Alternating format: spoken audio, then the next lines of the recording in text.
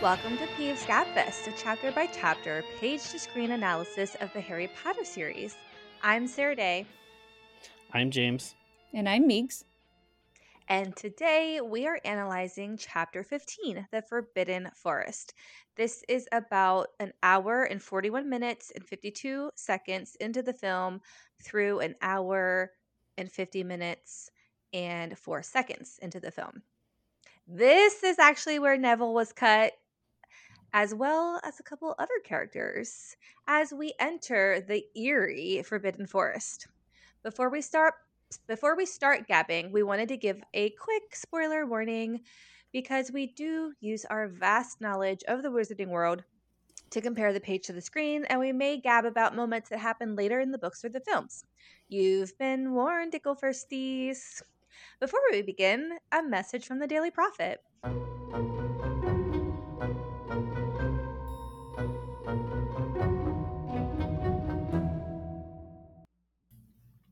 It's Quidditch season, and planning for faster, efficient hydration is essential. We don't want anyone falling off their brooms from dehydration. Liquid IV has you covered while you prep during Wood speeches, power through the game, and recover in the common room afterwards. Liquid IV hydrates 2 times faster than water alone with 3 times the electrolytes of traditional potions. I have tried the grape, the sea berry, and the cherry, and I would say sea berry and cherry are my absolute favorite. I'll have to try the cherry. I haven't tried that one yet. I was kind of like hoping that was like the best one, so I'm saving it for last. Because compared to lemon lime, I was like, I'm not sure if like that would be like a disappointment or something. So I'm hoping it's really good because it's the last It one I'm gonna is try. really good. And I like how like saturated the flavor is of Liquid IV. Doesn't feel It's all watery. It's Right. very strong. Like the grape one was a really like powerful like just flavor profile in like a big cup of water. Like I think it was like 40-ounce bottle, and it didn't feel like diluted or watery at all. It just was like flavor, bam. Like whoa. Yes, I agree. And I love a good flavorful water. Yes, I do too. Well, and it's nice if something's really flavor packed, just as is, because then you can always water it down per your taste rather than you having to like use double of the concentrate or something because it's not Exactly. flavorful enough. Well, one stick of liquid IV in 16 ounces of water hydrates you 2 times faster and more efficiently than any other potion, and comes in 12 delicious, refreshing flavors to keep your hydration routine exciting. Made with premium ingredients and contains 5 essential vitamins: B3, B5, B6, B12, and vitamin C. Liquid IV is non GMO and free from gluten, dairy, and soy. Liquid IV believes that equitable access to clean and abundant water is the foundation of a healthier world and has partnered with leading organizations for innovative solutions to help communities protect both their water and their futures. To date, Liquid IV has donated over 39 million servings in 50 plus countries around the world. Get 20% off when you go to liquidiv.com and use code GABFEST at checkout. That's 20% off anything you order when you shop Better Hydration today using promo code GABFEST at liquidiv.com.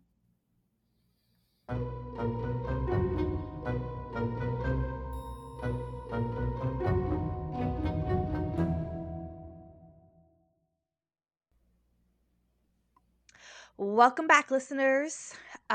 James, do you have any feedback for us this week? I am glad to say that I always have feedback for you this week. So, this feedback comes from Haley Hobbs from Facebook.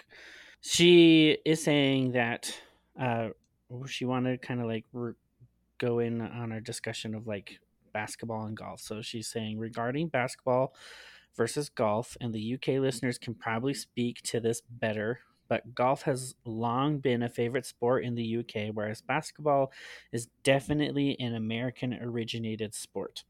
My state has an important connection to it.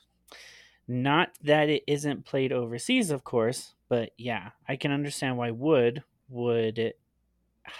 she says, have more of an understanding of what golf may be, but I never would have thought to make the distinction without your combo. Unimportant Mm. side note, Sean Biggerstaff was definitely a childhood crush after this movie. Yeah, I think we all, well, at least Meeks and I agree. Yes, And we did have quite a little discussion in the comments of that post on our Facebook page. So, listeners, go and join our Facebook group and leave your comments on this is when I had a problem with Wood pulling out the golf ball to throw to practice Harry catching the snitch right after he was like, "What's basketball?" I stand by my statement that I still think it's silly that he doesn't know what basketball is, but he's throwing around golf balls. yeah, it is interesting. I can't believe I didn't notice that until you pointed it out. I don't think anybody would have noticed that until she pointed it out, which is why having these conversations are so fun. Yes, I can't be the only one. So, listeners, if you also notice that, go to the Facebook group. But Meeks, do you have a feedback for us? I do. I have another email from Crate Dragon. In this chapter, Harry asks Oliver Wood if anyone has ever died from a bludger, and Oliver says not at Hogwarts. This to me suggests that in the professional league where they play in the World Cup, that there have been deaths in the games. So this is about chapter 11 when we covered Quidditch. And then Crate Dragon goes on to say a Quidditch series would be a spin-off series that I would love to see. Do you all agree? Thanks. Well, Oh spin-off queen, no! what do you Yes, say? Of yes. course. Absolutely, of course. Oh They could yes. literally just call it Quidditch. Oh my gosh, Of course they can. Can it be Ted Lasso style, but about Quidditch? Yes. Oh my goodness. Yes, obviously. Now I Yes. have to Okay. go watch I'm Ted in. Lasso so I can understand that reference. Oh my god. You just have to go watch Ted Lasso just to watch Ted Lasso. It's a beautiful show. I have been hearing very good positive reviews about it, so I Basically, need to the go too. main character, he goes in, he's not like super knowledgeable about soccer or football. And he goes in and starts coaching this team. And everybody's like, why are you the one coaching? But he's so good with people. In addition to that, he's an American that goes to the UK to Mhm. coach. Yeah. Yeah. And so There's a lot Okay. of humor just around that. yeah. And it's But like a it's a real beautiful feel good. story. Yeah. Because Yeah. he just like makes the team feel really good, even though nobody had believed that he'd be able to make a difference before. And But so, it's also a comedy. yeah. So it's feel good, it's funny, it's just great. Hmm. Okay. But I would love a Quidditch spin-off series just because I am a big fan of the like video game Quidditch World Cup, and it's basically a little game that introduces you to the world of Quidditch, and you start off in Hogwarts playing as one of the houses. And it's really awesome because you get to know some of the students there. It's Harry Potter's the Seeker for Gryffindor. The Seeker is like your guide into Oh. the world of Quidditch, and so Harry Potter's the Seeker for Gryffindor. Draco Malfoy's the Seeker for Slytherin. Cedric Diggory is the Seeker for Hufflepuff, and Cho Chang, interestingly enough, is the Seeker for Ravenclaw. And Yeah. so they guide you, and you meet all the team members, and they show you how to like play the thing. And then once you've kind of figured out how to play it, you go in and like once you know all the rules, you go in and play the House Cup, and then once you win the House Cup, you get tickets to go Hmm. see the World Cup, and that's when you get to choose a World Cup team and Oh. play as the world play as one of the countries. And so like there was Japan and Germany Oh. and Australia and all of these awesome little teams. Bulgaria was of course one of them with Victor Krem on them, Oh, on the fun. team, of course. But like Yeah. France, England, USA, like all of these like teams are on there, and like you got to choose your favorite team and face off against them, and then win the World Cup with the team that you chose.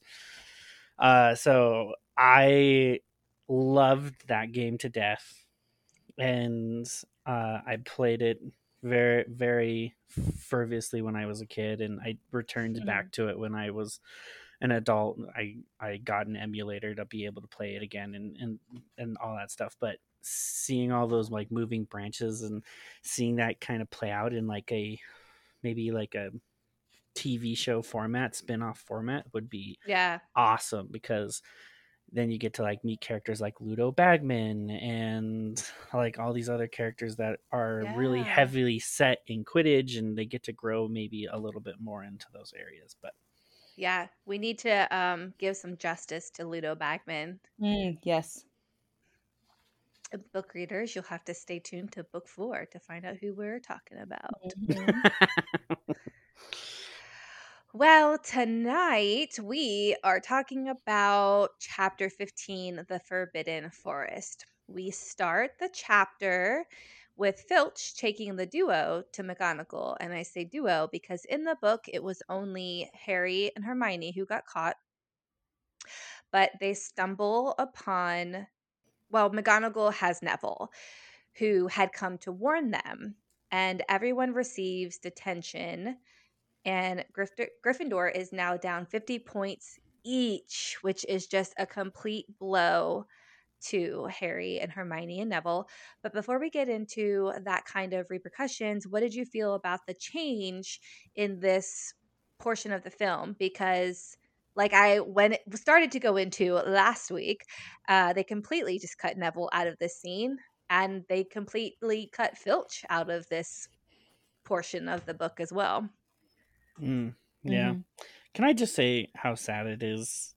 First off, for like Neville to do something brave like that, to warn his friends that he believes are going to be in so much trouble, and just like get caught in the middle of trying to do like a very brave thing, which is like against his like nature in the first place, and then to have it go back and McGonagall come up with this rational solution to the entire thing, because she doesn't even believe that there was a dragon involved, because why would there be?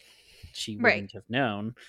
But like, then Neville just hearing her say that, and it going like him dawning on that and being like, I fell for like a little trick or a little thing, and just being so Yeah. heartbroken, and just like I just died inside when I read that, and I was just like, no, Neville, it's not true. You were doing the right thing. You just no. Ugh.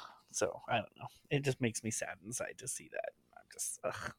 Hmm. Which you don't get to feel in the movie, which is probably what you're like talking about, anyways. But and I think it's a travesty that Neville didn't get as much screen time as he should have, and really Neville plays a bigger part in a lot of these stories than we give him credit for, and he's kind of really that fourth character that Hmm. is normally to the side, learning from these three on a consistent level every year, and he has a lot of input later that contributes to a lot of his actions in the later books,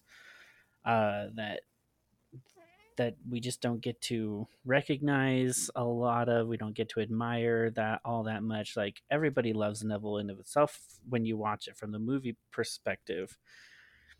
Neville's like one of those great characters. Everybody loves his transformation. The actor was chosen really well, but we're really only seeing about 50% of what the actual character is all about. And so Hmm. when you go through and reread these sections of the story and realize that he had so much going on, and compare it to the movies and realize that so much was left out, that you kind of are a little bit disappointed that they did him to like that, because he's not the three trio, like he's not the main character. He doesn't go off and like do adventures with them all the time, but like he does some pretty important stuff to the point where he goes in and does a very heroic thing in book 7. Like, he's responsible for killing the last Horcrux. Sorry, guys, spoilers. I'm just saying, whatever. But he's responsible for killing that last Horcrux, and without that, Harry wouldn't have been able to kill Voldemort. So it's, I don't know. Yeah, I I really wish that they had maybe given him a little bit more time to grow and develop as a character, and Mhm. kind of be that fourth persona with that learns from them, because it was there. We all like they it was there in the movie. There were bits and portions of it, and there was even a big part in the deleted scene where it was taken out, a part of his character arc, but they didn't really want to put focus on that, I guess. Yeah, I mean, I completely agree. I don't know how much I can add on to that. I think you said it all really well. It's interesting that you called Neville the fourth character, James, because, well, and I think it goes back also to what I always say about the fact that they now have the completed story to go off of, and they didn't at the time. And they kept replacing some of these scenes. For this particular one, they replaced Neville with Ron, which Mm-hmm. at the time makes sense because they don't want to confuse you. The trio is the trio. But knowing the full story now, you do know how big of a character Neville becomes, especially with the fact that it could have been him instead of Harry. And like you said, he Mm-hmm. is the one that defeats the last Horcrux. So it's it's just shocking to go back and read this book and re-watch the film, and see how big of a character he was in the book. And then it kind of makes sense that he has these important roles later on. And then you go to the films and it's kind of lacking. And I think it was 2 weeks ago that you were talking about this arc that he has, especially in Mm-hmm. this first one. And this is just another example of seeing that growth from him that gets cut. However, he is a part of the loss of points here. Mhm. And I think moving on to the kind of backlash that they receive, he kind of takes it the worse. I know that Harry feels really guilty, and Hermione's even trying to keep her head down. Oh, poor But you can Hermione. see that Neville's kind of just like quivering almost. I think all three of them took it in different ways, of like different levels of like trauma, like being traumatized in a sense. Mm, Like Hermione's probably one of those people that have never done something wrong, and so she's done something wrong, and all she can feel is like shame. She's not upset, she's not disappointed, like she's not like sad or like overwhelmed or anything like that. She's just shame. Like she's mm. it's pure shame vibes coming from her, Hmm. because she can't even look McGonagall in the face. She can't even like say anything. She knows she did something wrong. She was caught. She's losing points. She's just taking it as it is. Harry, it feels guilty for involving other people. Neville was trying to do the right thing, but ended up being chastised, and getting in trouble even more. And that's traumatizing in of itself, because you realize I was trying to do something good, but then I still did something bad. Like Hmm. this is a kid that's throughout the entire year, this is a kid who's been going through things and not being able to perform up to par. He hasn't found his little niche. He hasn't found the thing that he's good at yet. Which I mean will come later, I'm very sure. When we talk about this more, but he hasn't found anything he's good at. Everybody keeps criticizing him. uh he's trying to find that inner person where he can go and do something and it turns out well for himself, but it doesn't happen. And so this is like one of those moments where he's like, I know this about myself, I'm fearful, I'm afraid, but my friends are in trouble, I need to go warn them. And he goes and warns them, knowing he's breaking the rules, and then he gets caught and it still messes up and it still blows in his face. And so that's why he's probably so upset about this, is because he can't get a break. The poor dude is Yeah. constantly just running into obstacle and challenge after challenge after challenge, and he can't see how he can, uh Get a what win. good he can't get a win. He can't get where he wants to be as a person, No, which is Neville. frustrating, I'm sure. throughout this few days in the book, so it's a few days throughout this punishment on themselves, sort of, Harry promises himself just to stay out of it from now on. He's just gonna do his studies, play Quidditch, and not worry about other stuff around him. However, he's put to the test with this new promise to himself when he overhears Quirrell quivering and pleading to someone. But who might that be? So this is a very interesting prospect, but all I see is time to like deepen the world in this section. Like obviously we didn't get this in the movies. It was a very quick, rapid thing in the movie. Mm-hmm. But when we talk about the TV show and its potential, all I saw was TV, TV, TV, TV, TV, TV. Like it's just like this is an opportunity to expand the story, expand an episode, expand character growth, like getting to see Harry struggle, getting to see Harry go from super popular kid to not so popular kid. Everybody finds out that he lost 150 points, that even the Hufflepuffs and the Ravenclaws now hate him. Like, Mm-hmm. like oh my goodness! Like all I That's saw us, you guys. was all I saw was this this is TV potential. Like this is the Yeah. stuff that TV can do right. Yeah, that's how I felt too.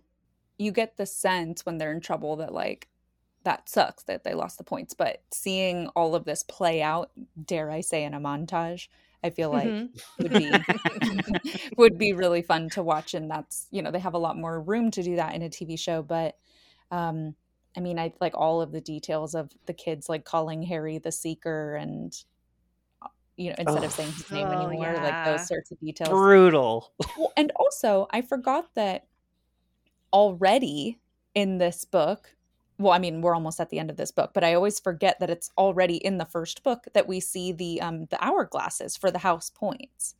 And so I think that that's important to show that, because that's cool. That's like a really cool feature of Hogwarts, and we don't get that in the film. So well, there's lots that we don't get in the films. Like their detention is actually sent to them in a letter, whereas in the film it's pretty much they get in trouble and then it looks like they just go feels like right the into their next day. detention. yeah, Not even like the next minute almost.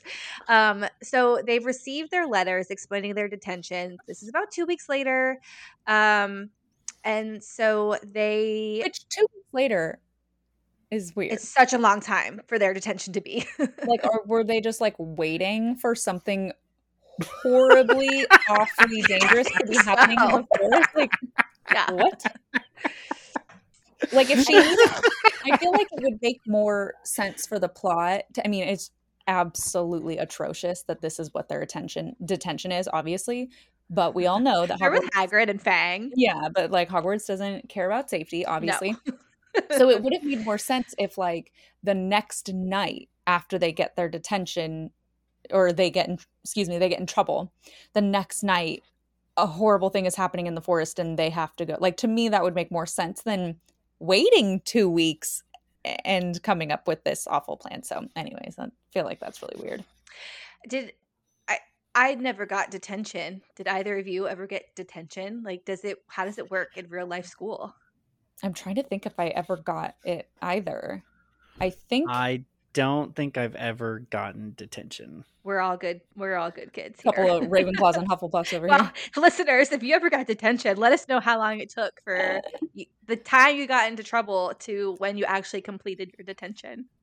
Isn't it like after school? Right. Like you have to stay after Yes. school? It's like within after that school. week, for sure. Yeah. Definitely not 2 weeks later. Definitely not Okay, No. well, maybe In the that's middle one of the thing night. the film got right. Yeah. Yeah, maybe. Yeah, please, listeners, our bad listeners, please tell us what detention is like.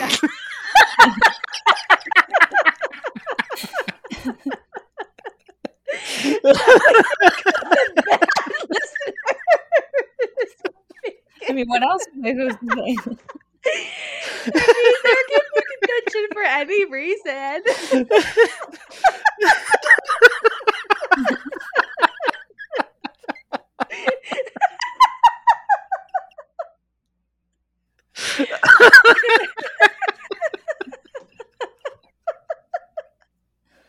Oh my goodness. I needed that laugh so bad.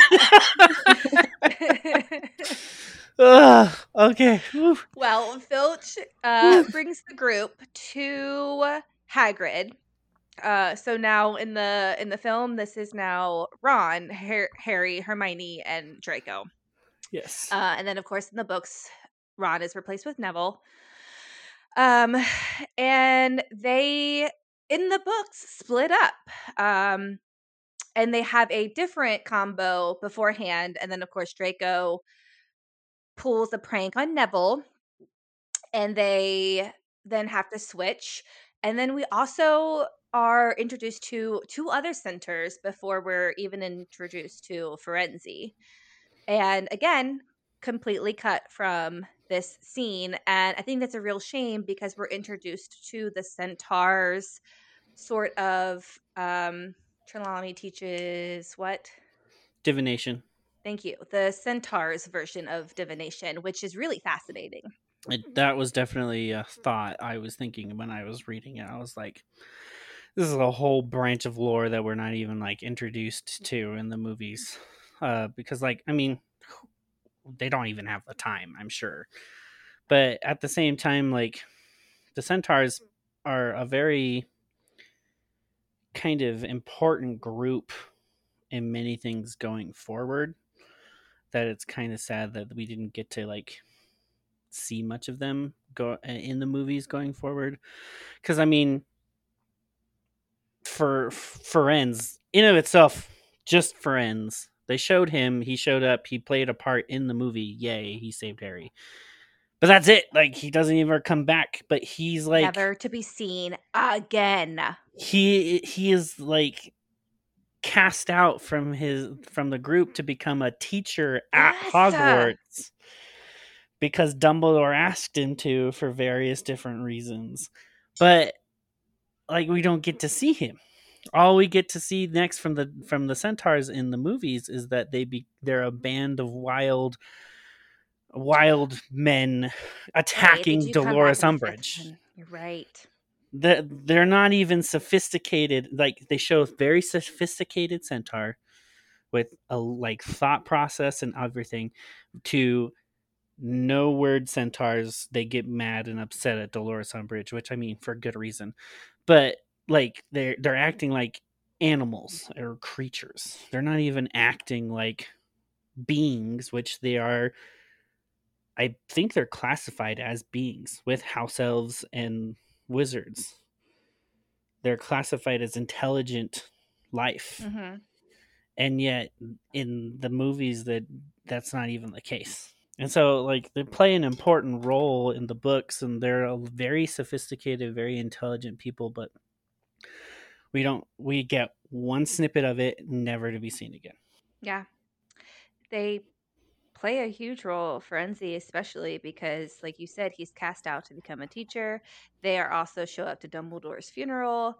They fight in the final battle of Hogwarts, Mhm. and like you said, they're just reduced to this one scene of Firenze, and then Yeah. Wild Beast in book 5. Yeah. I think it's, as usual, a big disservice to the larger wizarding world and then the smaller plots as well. But I mean, they just cut out so much from like building up the world lore, and they don't need to. Like, why? It just, again, like it wouldn't take that long to just add these scenes in to give the centaurs like a little bit more of something at least. But you know, there's a lot of things where they Mm-hmm. shouldn't have kept stuff in. So hopefully, just with the TV show, they add in a whole thing. I'll watch a whole show about centaurs. Yeah. I think it'd be really interesting. Or like the Forbidden Forest, like a show about the Forbidden Forest, a Well, mini yeah. series at least. Documentary Yeah. series Them. of Oh my Oh my the gosh. like god. National Geographic of the Forbidden Forest. Okay, That is I have so amazing. many ideas spinning in my head for how to make this happen. And we get somebody. How about Professor Kettleburn? Yeah. the professor for care of magical Yeah, creatures yeah, before Hagrid steps in. yeah. Yeah. Have him go and do like the National Geographic, and he's just going around saying, "Hey, this is the Forbidden Forest, and this is this area, and this is this area, and this is where these creatures live."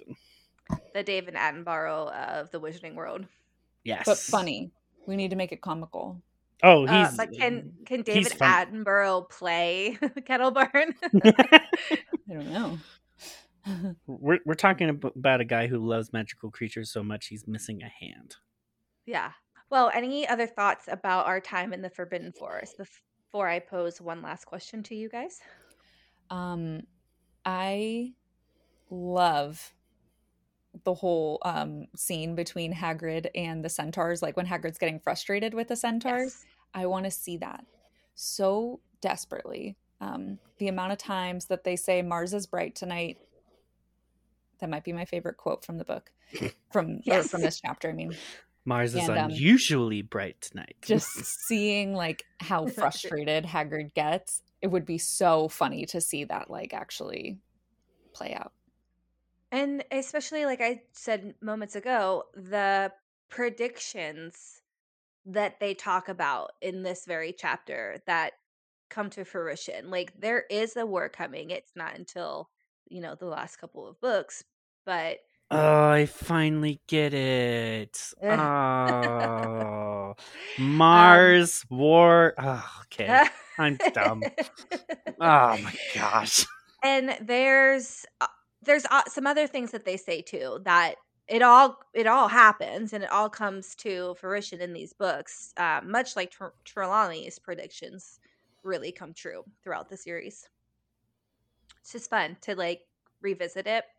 So before we go into the next portion, I do want to touch on how we are able to get a more expansive look into the forest scene. Like we're getting to see the forest, they're experiencing all these natural sounds. Like this is a great opportunity for us to be able to define the forest as its own like little entity in media for when it because we're going to be revisiting this forest almost every year uh going forward. So if they do it right, they could set up the forest as its own like little character in the TV show, and kind of show the characteristics of what the Forbidden Forest is all about, and kind of just go into like how it's full of life and how it's got all these different little aspects into it, and can be a little bit horrific in some areas but also like natural beauty like the unicorn and all that stuff.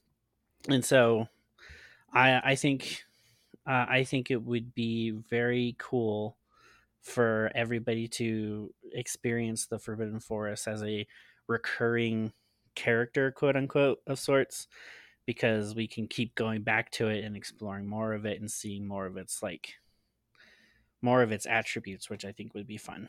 But on top of that, I really think the movie did a really good job of keeping what it needed to, even though they replaced Neville, which is a travesty. And I would have loved to see the red sparks come up, like Neville just sending up red sparks and Hagrid being so mad at Malfoy and all that stuff. But what we did get, I think, was pretty okay.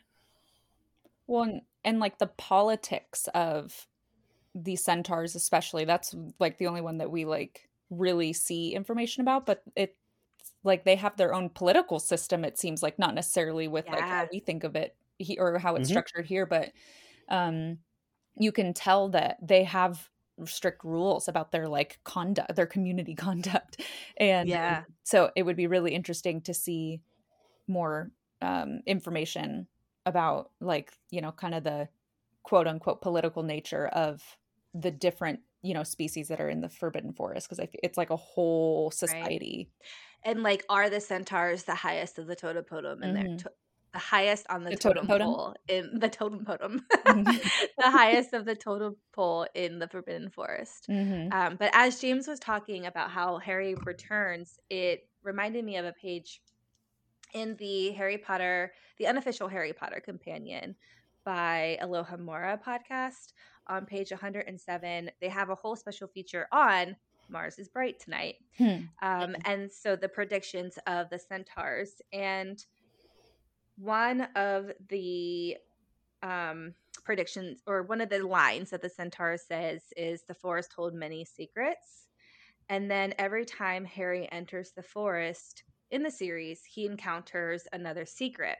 Time turners, Gwarp, Harry's own death, and all of those things are in the Forbidden Forest. So Aragog, the just spiders. another example of how this conversation between the Centaurs is just all sorts of foreshadowing. Dang, look at that. Mm-hmm. Yeah, I like Crazy. that too.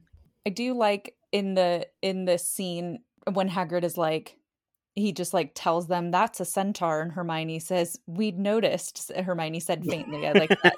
Like I think Yeah. that little lines like that are cute.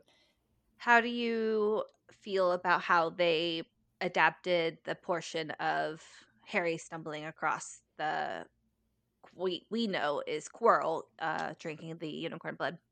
Mm, this scene is one of my peeve pleasure salute section, so I'm not going to answer. Is was it Quirrell drinking the blood, or was it him giving Voldemort the opportunity to drink the blood? I always visioned it being Quirrell was drinking the blood and Voldemort was getting it through him because they're kind of one and the same at this point in time. Yeah, but as I was reading the book today, it gave me the impression that he was walking weird, like he was walking more beast like, and that feels like it would be more of like Voldemort taking control so that he could drink the blood, and like that does stuff to Quirrell, so that's probably like why Quirrell doesn't like it or something. But I imagined it was Voldemort drinking the blood himself and not Quirrell, because I don't know, that that two faces on one head thing kind of throws me off. Yeah. Anyways, that's just one of my like curious things. I don't know. Well, I think Yeah. I think personally it was Voldemort because of just how menacing it was. I don't think it would have been Quirrell being menacing. I feel like Voldemort was asking for control at the beginning of the chapter, Mm-hmm. and Quirrell gave in and said, "Okay, fine, you can have control again," because Voldemort needed that life-sustaining blood from the unicorn. So Mm-hmm. Quirrell has to give control over to Voldemort every once in a while. Well, they come back together and Firenze hands Harry back off to Hagrid and they return to the school and Harry fills Hermione in on what happened. I might be misremembering a little bit or And Ron. combining the book and the film. Right. But when does Ron? Because first, Harry finds his cloak folded back on his bed with a pinned note that says, just in case. Now, I have a question for you guys. So the actual order is that Frenzy gives him back. He talks to Hermione for a little bit, but then he and Hermione go back to the dormitory, fill in Ron, and then he goes back to bed and finds the cloak. Got it. So, my question for you guys are do you think that Dumbledore is pulling strings even now? Yes. Explain. So okay, yeah, go Meeks first, and then I can go on my rant Oh no, go tangent ahead. thingy. Go ahead. Okay, my rant tangent thingy. I can't believe this has never even like crossed my mind before, because someone found the cloak. Someone knows it belongs to Harry. Someone put the note there saying just in case. I can't see it not being Dumbledore, because Mm-hmm. that's the only explanation that makes sense. Because how many people know Harry has an invisibility cloak in the first place? Not very many, since Dumbledore was the one that had the cloak in the beginning and gave it to Harry. We find out later, guys, that Dumbledore gives it to Harry. So don't Mm-hmm. fret. It's in the books, trust me. But like, I never even I always imagined like they had gone back and gotten it at some point. You know what I mean? Like I Yeah. never I never realized that someone just gave it to them. And so when I read that 5 minutes before we started the episode, listeners, by the way, that's how fresh in my brain this is. When I read that, I was so thrown off because the only person that would be able to do that and would be able to write that note would be Dumbledore. And so you're telling me Dumbledore knew this entire time? Like, he knows that they've been poking around it changes my whole perspective on the entire thing. He on the entire story, even, like, I never even considered this as like a thing. I feel like Dumbledore found out later just by happy accident that this is what happened, but I guess I'm wrong because apparently he's like the most observant man in the entire world, because Yeah. he knows what they're doing, he knows what's going on, he knows that Voldemort's out there. Like, why? I'm flabbergasted at this point that he's just like, just in case, Harry, like, you never know if you're gonna need this. Like, I knew In a you few just weeks threw when you go down to the dungeons. in a few weeks you're gonna go down to the dungeons and face this guy.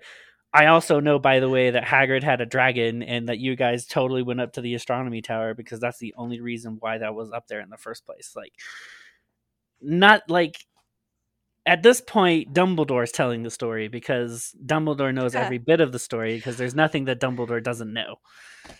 Well, and you later on in the books we get the sense of the relationship Dumbledore and Hagrid have, and you kind of think maybe Hagrid already told Dumbledore what's happening and told him that Ron and Hermione and Harry have set it up with Ron's brother to take the dragon away.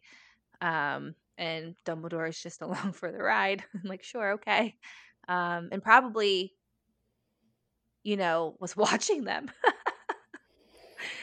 I wouldn't be because you think surprised at he this can see through point. the cloak, right? I think he can see through the cloak. Dumbledore at this point can do anything. Yeah, he can do I am, anything. I am for along for the ride now of saying Dumbledore is just, he can do anything. He knows everything. There's nothing that Dumbledore doesn't know. Like, oh my gosh, like I'm broken. I've been broken by this chapter and I don't know what to think anymore. It's just like, it's frustrating beyond belief, but at the same time, like, it's cool that I can reread these books and still get these humongous Yeah. reactions out of me. That's like what I'm taking out of this is like, I've been rereading these books chapter by chapter and just loving every single one of them. The Mirror of Erised is still my favorite chapter out of the entire book, for multiple reasons, as you need to go back and listen to know. But like, I just it these books are what, 20 more than 20 years old, Yeah. and I've read them a handful of times. I don't even know how many times I've read them, and yet I'm still going through and reading them and still getting this type of reaction out of me every time I'm going through and reading it. Like, it's just mind boggling that I get like this excited over this story. But I guess it just goes to show you how well written these books are and how amazingly, like, the dots are connected and how well big the world is and how much forethought went into these characters and all this stuff. Like, just J.K. Rowling just did it really well, and only a few authors have been able to do that, in my opinion. Right.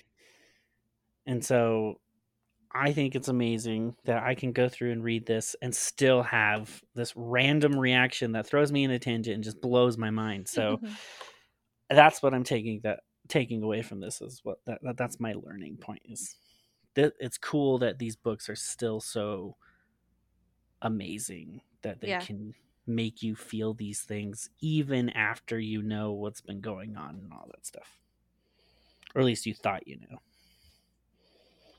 Yeah, I mean, I agree. I had a different I guess, experience with reading that last part, but I still completely agree with what you said as far as the way that J.K. Rowling was able to write in so many details, and like the stories, so all of the stories are so comprehensive that every time you read, you're going to like see something different than what you read before.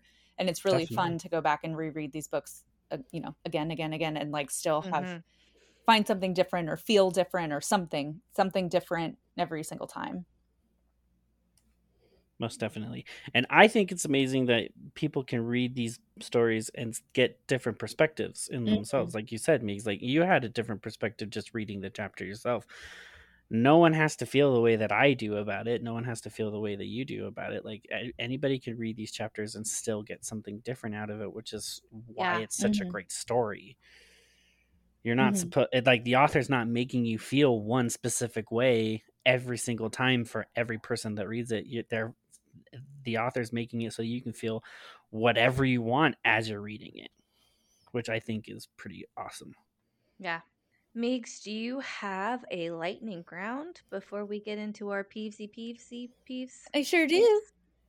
Um, okay, I really want to see not even a montage, but just a scene of the or multiple scenes really. I want to see this throughout the series.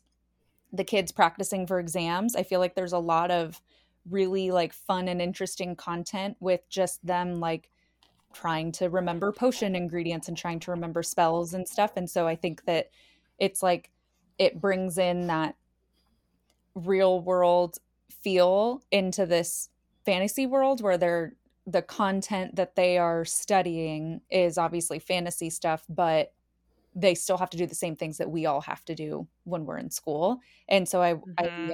love the idea of the show being able to um, offer those sorts of scenes where just like the kids sitting around like trying to do they use flashcards or like what do they have magic flashcards or what does that look like? So I really want to see that. Um, when Wood, when Harry goes to Wood and says that he's going to resign from the Quidditch team, I two things about that little moment. I mean, it was just like a short paragraph, and the first thing is Wood thunders and yells resign, like what good would that do? And I think that just is another way to show Wood's character in the books and then how flat he is in the films. So Yep. I want to see Wood screaming at Harry. But then also what I like about that little paragraph is it's a really perfect little example of Harry being a martyr, and not in a way where he's like trying to get attention, but he always throughout the whole series, he always takes that approach of doing something to kind of punish himself or to take as much of the brunt as possible to try to protect other people. And in his mind, Mm. that's all he can think about is like, this is what I should do, is I should just completely remove myself from the situation. And Wood thinks about the world in such a different way that he's like, what are you talking about? Like, you doing that would be really harmful to Quidditch. So I think it's such a subtle way, but a perfect way to showcase how differently Harry thinks than a lot of the people around him. Um, Which and so, interesting as you bring that up, because mhm, that's going to be a very big plot point going forward in many of the stories that we're going to read after this. Like, I had the same thought, James. When you said that, Meegs, I immediately thought of the fifth book, where when he finds out that, or they think that Voldemort might be possessing him, and he's like, I've got to run away, it just remove it myself from the situation. so that's an mhm, interesting highlight that you make, Meeks, because that is going to be a very common factor in Harry's Yeah. personality. That's exactly how he thinks. That mhm, he's always going to do that every single time without fail. And that just shows his humility in a Mm. sense. Like, I am responsible. I have a sense of responsibility for this. I am going to do it. He's like, he's not I have to do it because I'm Harry Potter, or I have to do it because I'm the one. There's no pride in it at all. He's just like, I'm doing it because it's the right thing to do. No one else should have to. No one else should have to suffer because I was involved, kind of scenario. So it's gonna be something I'm sure we will return back to on a very consistent basis, Mm-hmm. seeing how that's gonna be a very big factor into it. I do want to be annoying and psychoanalyze him. I mean, as he is, because he's coming from a place of humility and like wanting to protect people. And I think that this is a common trait, I guess, that people have, not in the world of Harry Potter, but just, us regular people, us Hmm. muggles. But for him, it comes from a place of humility. But there are a lot of times, and this kind of crops up in the book every once in a while, and Harry doesn't really understand it because of how his thought process is. But he's coming from a certain place, but because he is like constantly thinking about, oh, I don't want other people to have to be burdened with this, so I'm going to put this all on me. He's making it about himself. And that brings up conflict throughout the series. Not a ton of, I mean, it's not like people are getting into major arguments, but there are times where, like Hermione and Ron kind of have to snap him back into place because they're like, that's not what needs to happen in this situation. Like, you need to not kind of martyr yourself. And so I just think that it's just interesting to see like a small example of baby Harry doing it at 11 years old, because that is such a theme and a recurring trait that he has, where he is trying to do what he feels is the best thing, but that's not necessarily what's actually the best thing for other people. So Right. And I totally think psychoanalyzing is a very fun thing to do. So psychoanalyze away all the times you want. I am going to participate as much as you will let me. But I definitely see where you're coming from in that perspective. But this is why this topic in of itself is such a very broad and discussed topic in every portion of media there is, because it comes down to, is it okay, or is it right in any way for somebody to want to be the martyr, or is it better to let other people take the burden? This is discussed in Harry Potter. This is discussed in one of my favorites, the Avengers: Infinity War, because you have Vision, who wants to be the martyr, but then like Captain America, who brings a different perspective into it, shows, hey, like I did that once too myself.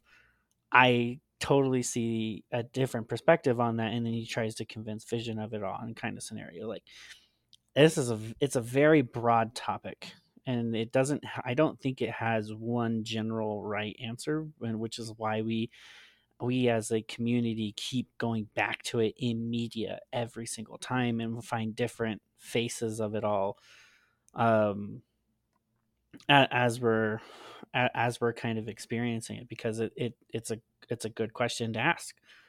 Do I protect other people and just put it all on myself, or do I allow other people into my life to take some of the burden, mm, knowing that it's going to affect them negatively in some ways? So, is Harry right? Is Harry wrong? We don't necessarily know, but that's part of the journey that we get to discover in the circumstances. Because sometimes I think, yeah, you should allow people to come in, but other times, depending on the circumstance, it might be better to be brushing it alone. But at the same time, I could be wrong about that. So, yeah, it's a interesting topic to think about for sure.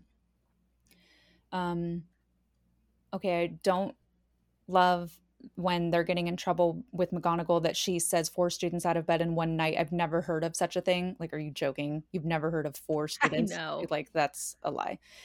Or you're a really bad professor and you don't know Like the students well. Quidditch teams don't get in trouble after they win, Yeah. you Well, and know? even just like when Molly Weasley mentions that her and Arthur like took a stroll at Moonlight or whatever, um, Mhm. like that's Molly and Arthur Weasley. Those, they aren't party animals as far as we know, and there are a lot of like bad kids. So I well, don't. you say 4 students, and I automatically thought of James, The Lupin, Marauders. Yeah. Sirius, and Peter. I was like, I'm pretty sure you've caught all four of them out of bed at one point. Sure. Right. All right. So I think it's safe to say that she was just trying to make them feel a little worse. Yes. And I think it works because when I was 11 and I read that, it was like, oh my goodness, they're in so much trouble. And now when I read it, I'm like, that's bull spit.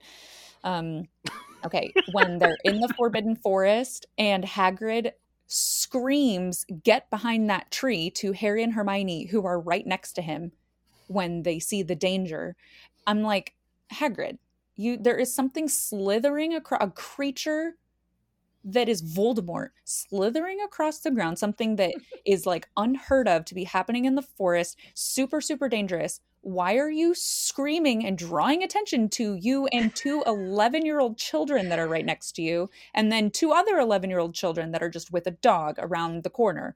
Why are you Because it's screaming? I feel like Hagrid. he should have not screamed and just pushed them behind him or something. So I really don't love a lot of the professors in this school and the actions that they take.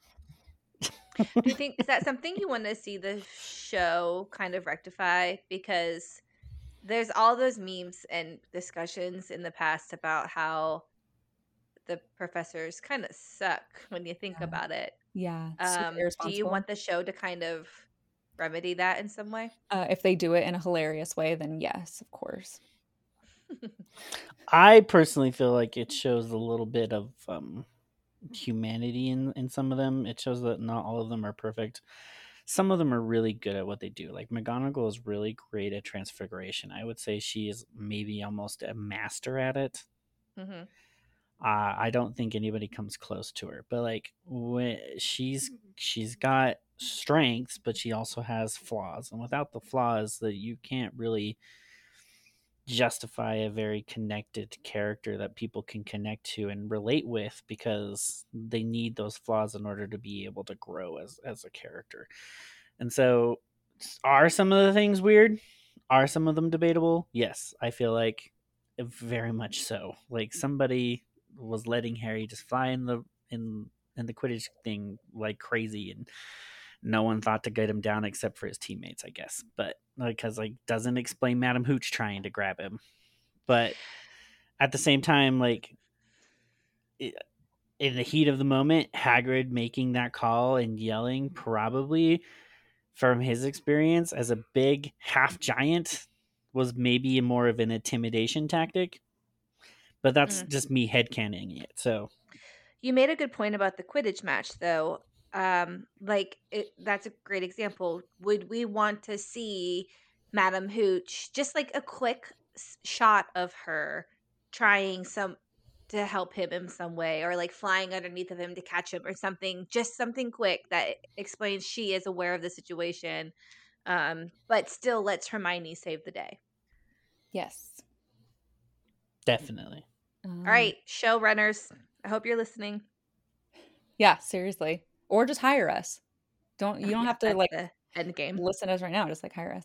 Okay, and then my last three little things are in that short section of Harry, Ron, and Hermione talking and downloading each other information to them after the Forbidden Forest. They're downloading information to Ron after the Forbidden Forest when Harry goes to wake Ron up and he shouted something about Quidditch fouls as he gets woken up. That's hilarious. I want to see something like that in the show.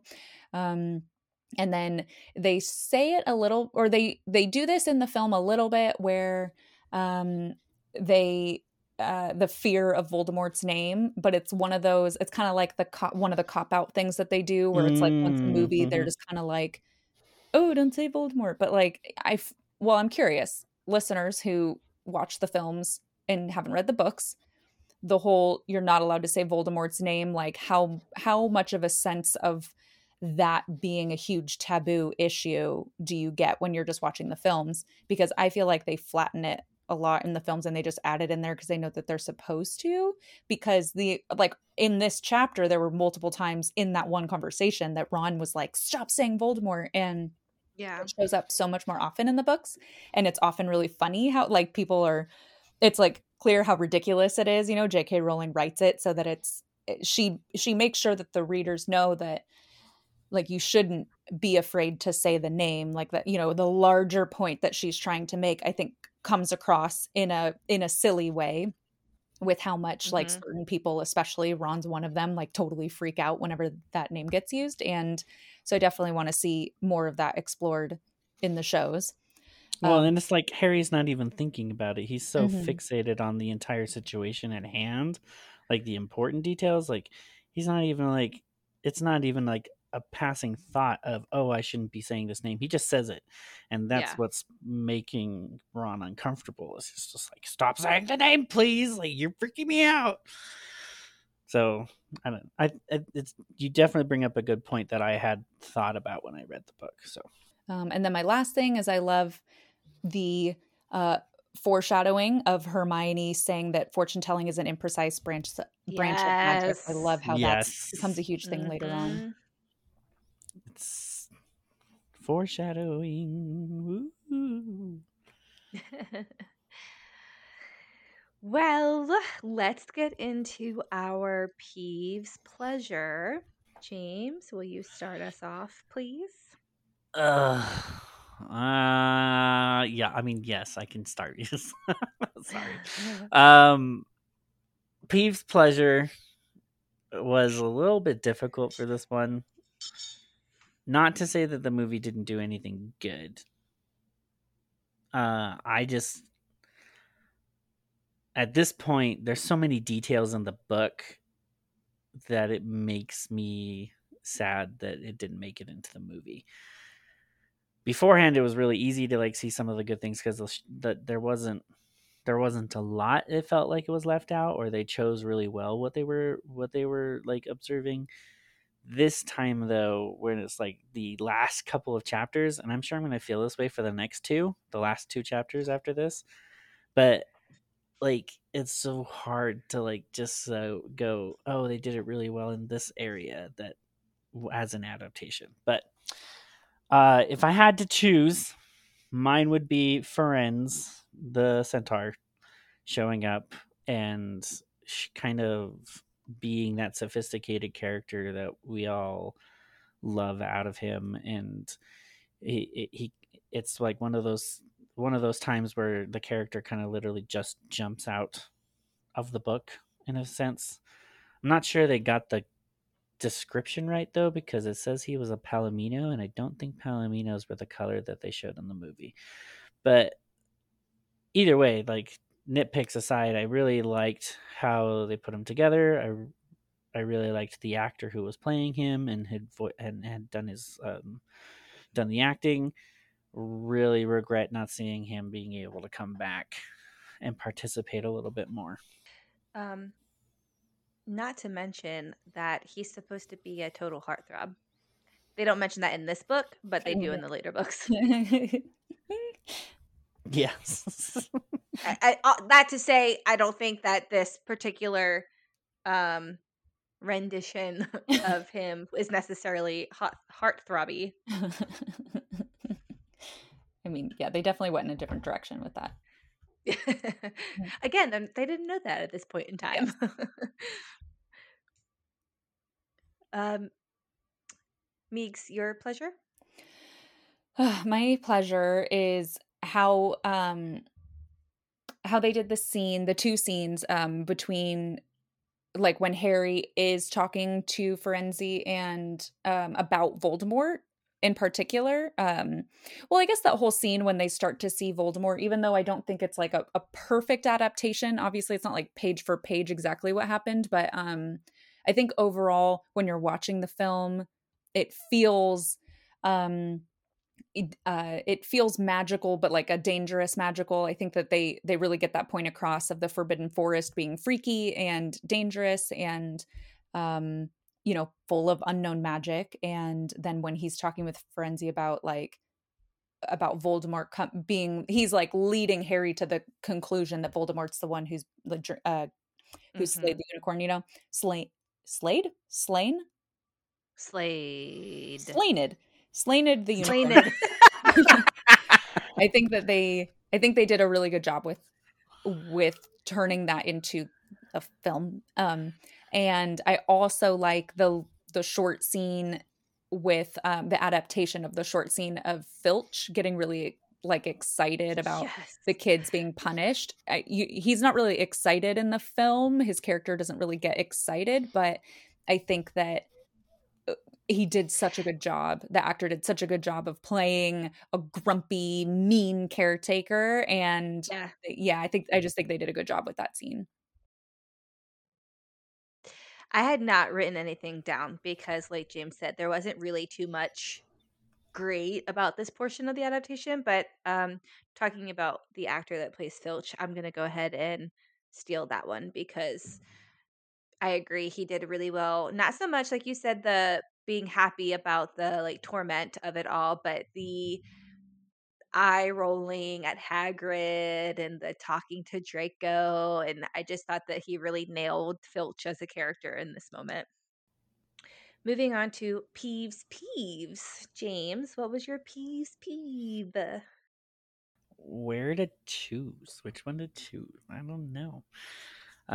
Sorry, listeners. I don't mean to pull your leg. There was a lot good about it. There's also some stuff that just makes me upset a little Yes. bit. But I'd have to go with my peeves would have to be not like it's the time difference. Feeling like you're just jumping into detention right as you get caught kind of makes me feel like time isn't passing by. Like this is all happening within a matter of like a week. Because I watched I ruined it for myself. Really, I watched the film now, and I feel like all of this happens very quickly. There's like no time skip unless it's very apparent. Like, oh, it's Christmas now. By the way, what? Like that did not feel like a couple of months went by. Like, so to I I want. Yeah, it's weird that it took a while for them to get detention, but I want that time to like fester and like have that opportunity to Well, like let them kind of regret what they did, exactly. but they didn't. They just got trouble and now they're outside, all of them going with Hagrid. It felt like it I can see where it kind of feels like it was the same night almost. Even though I know it felt like more of like the next day, really. But because I mean, obviously Norbert's not there.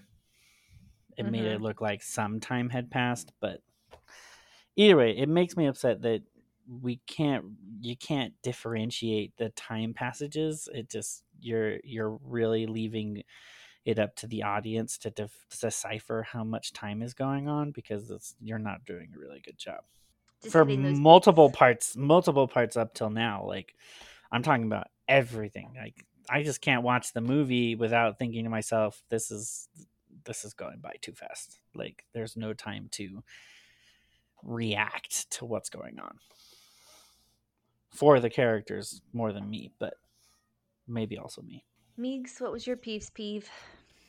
The freaking CGI they did for the centaur, and how they just adapted that. I think that, I mean, I don't know if they just didn't have the abilities, CGI abilities. I am not a CGI master, so it's hard for me to like really give my input, but I just feel like I remember when they first showed the centaur and I was like, that's what they did for him. I don't know. It just seemed like they tried to Mhm. kind of like make him look more like spooky and dark and like mysterious Yeah. something when I feel like that had, or maybe they were just trying to do something different because I feel like in the books the way that the centaurs were described and then also in the chapter art for centaurs, like they seem like what I have always imagined centaurs looked like, or whenever I've seen them in other types of fantasy stories where they exist. And so maybe in the film,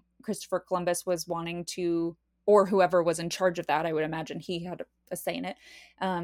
Maybe they were, I don't know, trying to go in a different direction and make a different type of centaur, or maybe that's all they could do with the CGI. I don't know, but I remember being shocked as like a 9-year old or when did this movie come out? 2001. Yeah, as like a 9-year old, Mhm. I remember being like, that's the direction they chose to go with. Okay, so anyways, that's my peeve. Mm.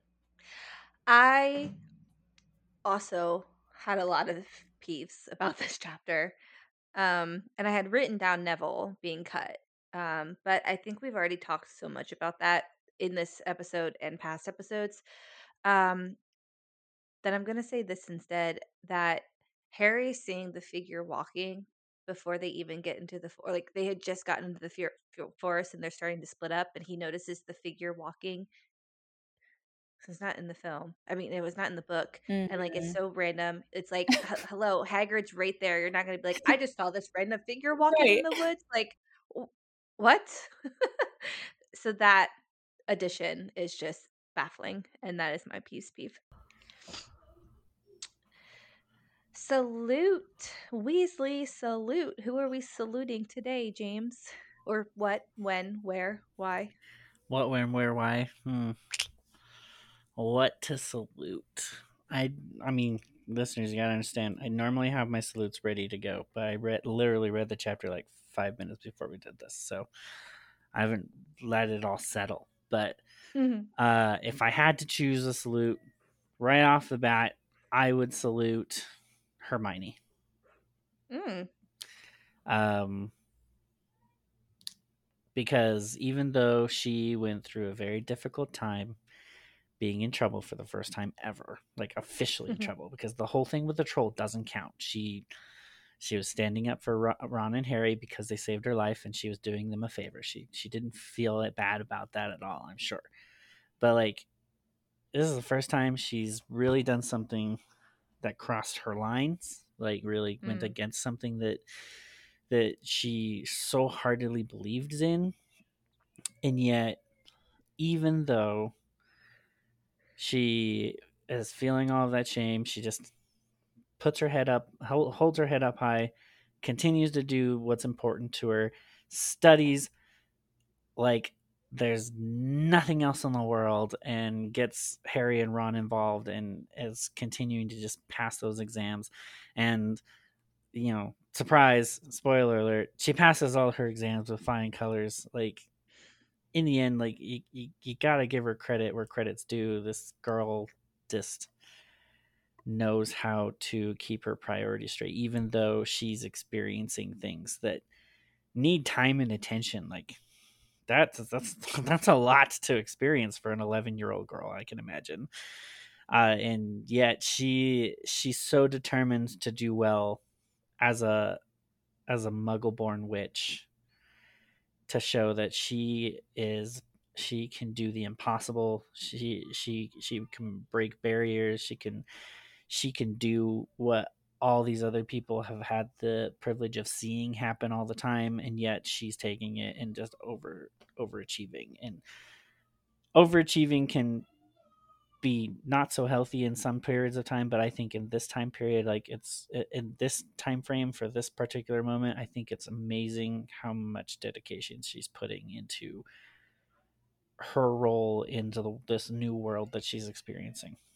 And I could go on and on and on, but I think that's in of itself just one of my favorite parts about rereading this, is seeing her prove everybody else wrong, that she can do hard things and she can accomplish all of this stuff.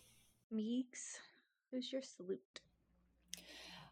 Funnily enough, the cloak being returned to Harry, I didn't have like a major big salute like I feel in some of the other chapters. I feel like this chapter didn't have a whole lot of major emotions going on, like what we've or character growth compared to other ones. But I always love that cloak return, because I've always imagined it being that Dumbledore knew what was going on and returned it. I mean, even before we knew it was Dumbledore, it was like a mystery. But now that we know, obviously, that Dumbledore was the one who gave him the cloak, um,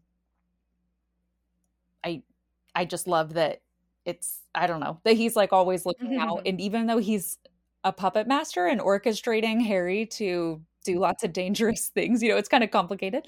But I mean, like, how crazy would that be if you were in Harry's position and you had you like knew that you had forgotten this cloak, and I don't know, that it was out there and you knew that it was super special, and then all of a sudden it like mysteriously, you don't even know how you got it in the first place, and then it like magically shows back up on your Right. bed, you know. So I just feel like it's a fun little mystery. And now that, you know, as we've read the whole series and we know so much more about what's going on, it becomes more layered and it has a lot more stuff packed behind it. But I And of love, course, love that little mystery. Dumbledore is keeping tabs on the Mhm. invisibility cloak. Like, Mm-hmm. why wouldn't he be? I'll just let that dangle for all the listeners to be like, who don't know what I'm talking about, and be like, what is he talking about? Like, what? Like, you'll find out. You'll find out. So, you guys, I'm cheating big time this week on my Weasley salute because it does not have anything to do with the chapter, and it really doesn't have anything to do with this book. But it's something that happened that I'm super excited about. And Migs, I think you're the one that sent me this interview. But Barbie is this big Hi, thing. Barbie. And so, hi, Barbie. Margot Robbie is being interviewed, of course. Well, I guess she was before the actor strike. But um, somebody had asked her something along the lines of what does she really nerd out about? And she had said Harry Potter. And Ryan Gosling had asked, like, how big of a Harry Potter nerd is she? And she said that she also listens to the CDs to fall asleep. And I was like, oh my God, she's me.